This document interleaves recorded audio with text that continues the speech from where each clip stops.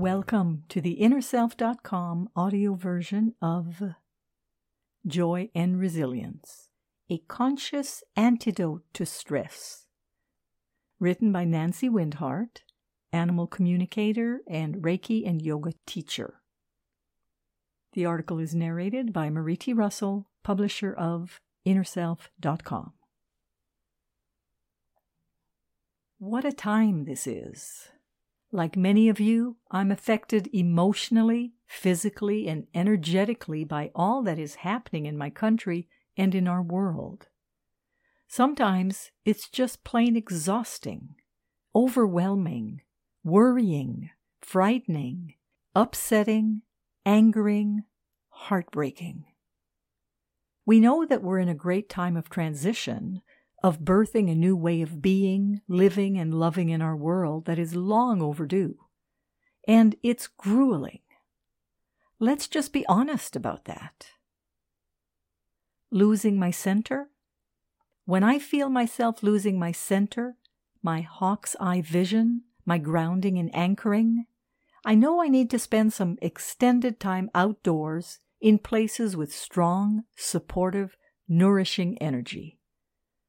One of my favorite places is at the Rio Grande River, not far from my home, in a beautiful canyon filled with ancient sites, petroglyphs, and peace.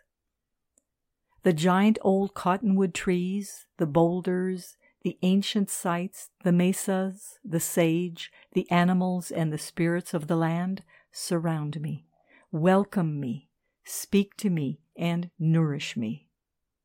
One Sunday, as I sat perched on a rock high above the river, I watched first a few ducks, then a flock of geese, feeding in an eddy, floating peacefully downstream, calling to their friends.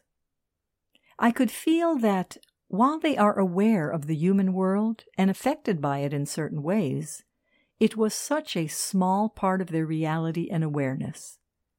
Their daily lives are peaceful, connected, joyful, and satisfying. What a wonderful teaching and reminder this was for me.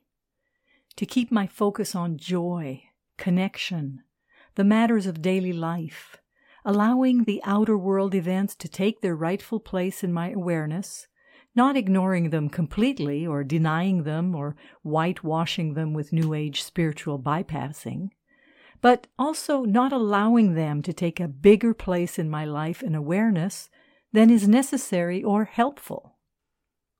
Chickens and the gift of resilience.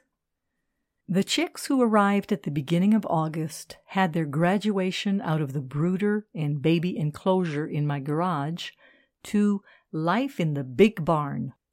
It was a big transition for them and for me. One of the things I love most about chickens is their resilience. With most new things, and this was definitely true when they moved outside, their first reaction is chicken freakout. Oh my, new things, scary, scary, what do we do, what do we do? They run around for a little while, squawking like crazy, wanting to escape, wanting to hide. Then, all at once, usually after just a couple of minutes, someone in the flock realizes that the sky is not indeed falling. Then the rest realize it, and then they shake their newly minted and oh so beautiful feathers, settle down, and relax.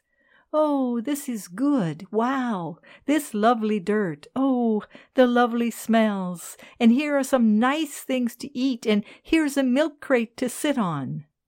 And chicken life goes on. Cultivating joy. I have been cultivating joy in as many ways as I can in my life as a spiritual practice, and also as a conscious antidote to the personal and collective losses, grief, stresses, and challenges that we are facing in our world. Chickens make me happy. It's impossible for me to be in their presence without feeling pure, simple, and deep joy. They are just so much fun, and they delight me with the perfection of their small bodies. They are so wonderfully suited for their lives, their attitude, the way they view each and every small thing in their lives with joy and pleasure. I want to be more like my chickens. I want to be as resilient as they are, calm down quickly after freaking out, and be happy digging in the dirt. I want to respond with delight and joy to every small, beautiful thing in my world. I want to go to bed and wake up with the sun. I want to sing out loud and often about the delicious things in life. May we all find joy in our world and delight in the beauty that surrounds us. This article was written by Nancy Windhart, animal communicator and Reiki and yoga teacher. The article was narrated by Mariti Russell, publisher of InnerSelf.com. We hope that you have enjoyed this article. For over 30 years, we at Inner Self have sought to encourage new attitudes and new possibilities. For more inspiration, visit us at InnerSelf.com. Thank you.